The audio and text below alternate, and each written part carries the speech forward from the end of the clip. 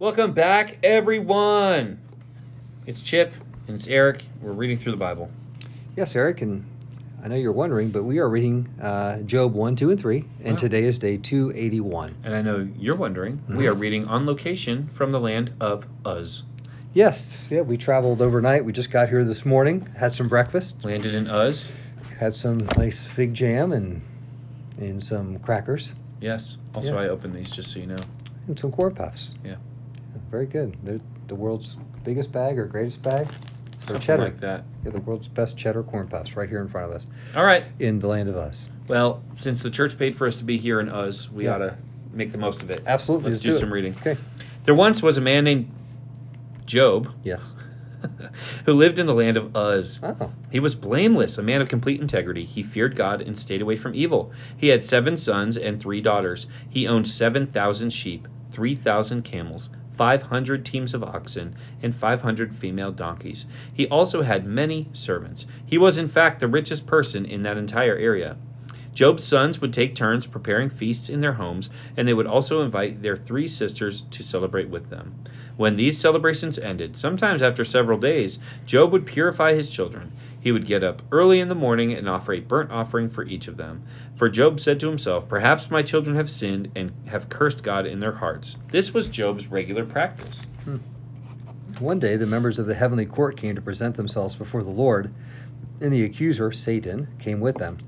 "Where have you come from?" the Lord asked Satan. Satan answered the Lord, "I have been patrolling the earth, watching everything that's going on." Then the Lord asked Satan, "Have you noticed my servant Job? He is the finest man in all the earth. He is blameless, a man of complete integrity. He fears God, and he stays away from evil." Satan replied to the Lord, "Yes, but Job has good reason to fear God. You've always put a wall of protection around him and his home and his property. You have made him prosper in everything he does. Look how rich he is. But reach out and take everything away he has, and he will surely curse you to your face." "All right, you may test him," the Lord said to Satan. "Do whatever you want with everything he possesses, but don't harm him physically." So Satan left the Lord's presence. One day, when Job's sons and daughters were feasting at the oldest brother's house, a messenger arrived at Job's home with this news: "Your oxen were plowing with the donkeys feeding beside them when the Sabians raided us. They stole all the animals and killed all the farmlands. I'm the only one who escaped to tell you."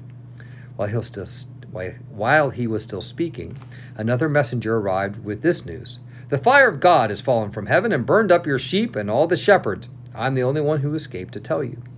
While he was still speaking, a third messenger arrived with this news: "3 bands of Chaldean raiders have stolen your camels and killed your servants. I am the only one who escaped to tell you." While he was still speaking, another messenger arrived with this news: "Your sons and daughters were feasting in their oldest brother's home. Suddenly, a powerful wind swept in from the wilderness and hit the house on all sides. The house collapsed, and all your children are dead. I am the only one who escaped to tell you." Job stood up, tore his robe in grief. Then he shaved his head, and he fell to the ground to worship. And he said this: "I came naked from my mother's womb, and I will be naked when I leave. The Lord gave me what I had, and the Lord has taken it away. Praise the name of the Lord." In all of this, Job did not sin by blaming God.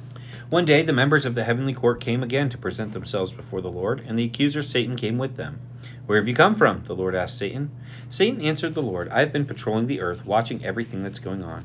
Then the Lord asked Satan, "Have you noticed my servant Job? He is the finest man in all the earth. He is blameless, a man of complete integrity. He fears God and stays away from evil, and he has maintained his integrity even though you urged me to harm him without cause." Satan replied to the Lord, "Skin for skin. A man will give up everything he has to save his life. But reach out and take away his health, and he will surely curse you to your face." "All right, do with him as you please," the Lord said to Satan, "but spare his life." So Satan left the Lord's presence, and he struck Job with terrible boils from head to foot. Job scraped his skin with a piece of broken pottery as he sat among the ashes. His wife said to him, "Are you still trying to maintain your integrity? Curse God and die." But Job replied, "You talk like a foolish woman. Should we accept only good things from the hand of God and never anything bad?" So in all this, Job said nothing wrong. When 3 of Job's friends heard of the tragedy that he had suffered, they got together and traveled from their homes to comfort and console him. Their names were Eliphaz the Temanite, Bildad the Shuhite, and Zophar the Naamathite. When they saw Job from a distance, they scarcely recognized him. Wailing loudly, they tore their robes and threw dust in the air over their heads to show their grief. Then they sat on the ground with him for 7 days and nights. No one said a word to Job, for they saw that his suffering was too great for words. At last, Job spoke, and he cursed the day of his birth. He said, "Let the day of my birth be erased, and the night I was conceived. Let that day be turned into darkness. Let it be lost even to God on high, and let no light shine on it. Let the darkness and utter gloom claim that day for its own. Let a black cloud overshadow it, and let the darkness terrify it. Let that night be blotted off the calendar, never again to be counted among the days of the year, never again to appear among the months. Let that night be childless, let it have no joy. Let those who are experts at cursing, whose cursing could rouse Leviathan, curse that day. Let its morning stars remain dark. Let it hope for light, but in vain. May it never see the morning light. Curse that day for failing to shut my mother's womb, for letting me be born to see all this trouble." Why wasn't I born dead? Why didn't I die as I came from the womb? Why was I laid on my mother's lap? Why did she nurse me at her breast? Had I died at birth, I would now be at peace. I would be asleep and at rest. I would rest with the world's kings and prime ministers, whose great buildings now lie in ruins. I would rest with princes rich in gold, whose palaces were filled with silver. Why wasn't I buried like a stillborn child, like a baby who never lives to see the light? For in death the wicked cause no trouble, and the weary are at rest. Even captives are at ease in death, with no guards to curse them. Rich and poor are both there, and the slave is free from his master. Oh, why give light to those in misery and life to those who are bitter? They long for death and it won't come. They search for death more eagerly than for hidden treasure. They are filled with joy when they finally die and rejoice when they find the grave. Why is life given to those with no future, those God has surrounded with difficulties? I cannot eat for sighing. My groans pour out like water. What I always feared has happened to me. What I dreaded has come true. I have no peace, no quietness. I have no rest. Only trouble comes. And that is our reading today. And we read that very sunny, wonderful reading today with two questions in mind. What's this tell us about God, and what's this tell us about ourselves? So, Chip, what's this tell us about God? I don't know how to say it, but I really like it, where God, he was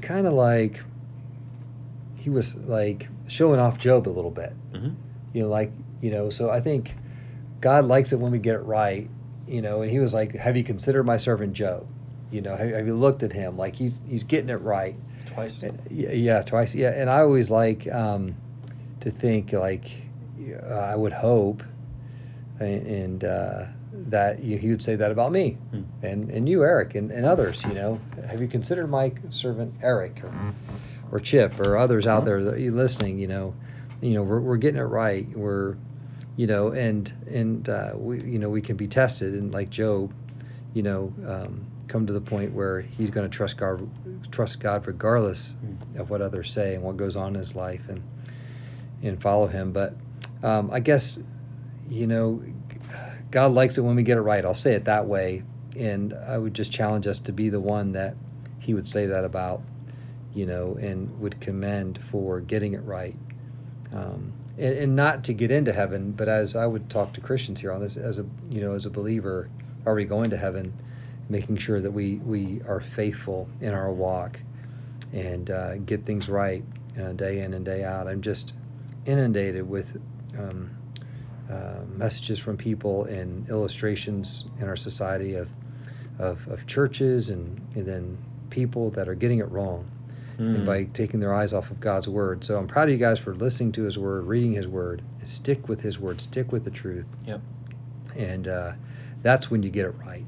When you stick with God's word, you live it out, you take it seriously. You take him at his word, and you watch him do amazing things. And that doesn't mean you're going to be free of heartache. No, obviously not. Or pain or suffering. Right. Actually, that is the blessing. That is the favor of God. On many times, he uses that to refine us and draw us near to him. So,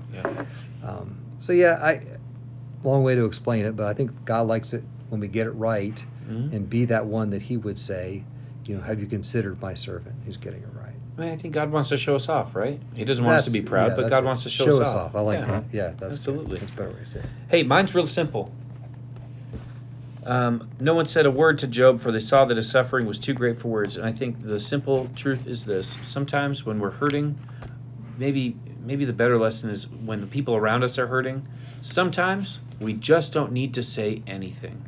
And that is as much for me as for anyone else.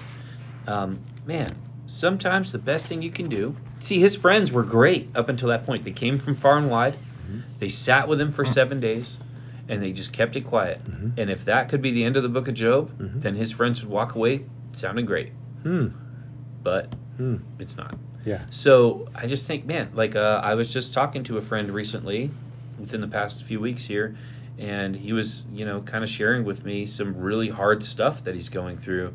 And I just simply said to him, I don't have words for you, but I'm here, and man, that's the best I could do in that moment. I could pray with him. I could be there for him, just sit with him, but I couldn't do anything else. I certainly had no wisdom to offer. And I wish the Job's friends had recognized that they had no wisdom to offer. So sometimes it's better just to keep your mouth shut and just hang out. Yeah. And people that are going through those times, they don't want to hear it. Yeah. They just want you there. Yeah. Seriously. And you would want that too. Yep. You would just want me there, and so I think we just put all this pressure on ourselves that we have to say something. If we don't say something, we're not being godly. Just being there could be being godly for that person. And they don't want you to say. They just want you there and to know that you're there and you can go get this or get that or take their kids or whatever it is. But just being present is what we can do. And if God wants us to say to him, he'll give us the words to speak and we'll know. But yeah, I like that. That's a good word. You got it. Okay, everybody. Well, thanks for joining us today. Thank you, guys. Chip has to go by 2, so we got a jet. We're jetting. Yeah. We're jetting out of here. And we got some Job to get through these next few weeks. But then we'll be hitting the New Testament. Yep. So, all right, we're excited. Make sure you invite people to the New Testament, and we will be back with you tomorrow. Woohoo. Bye-bye.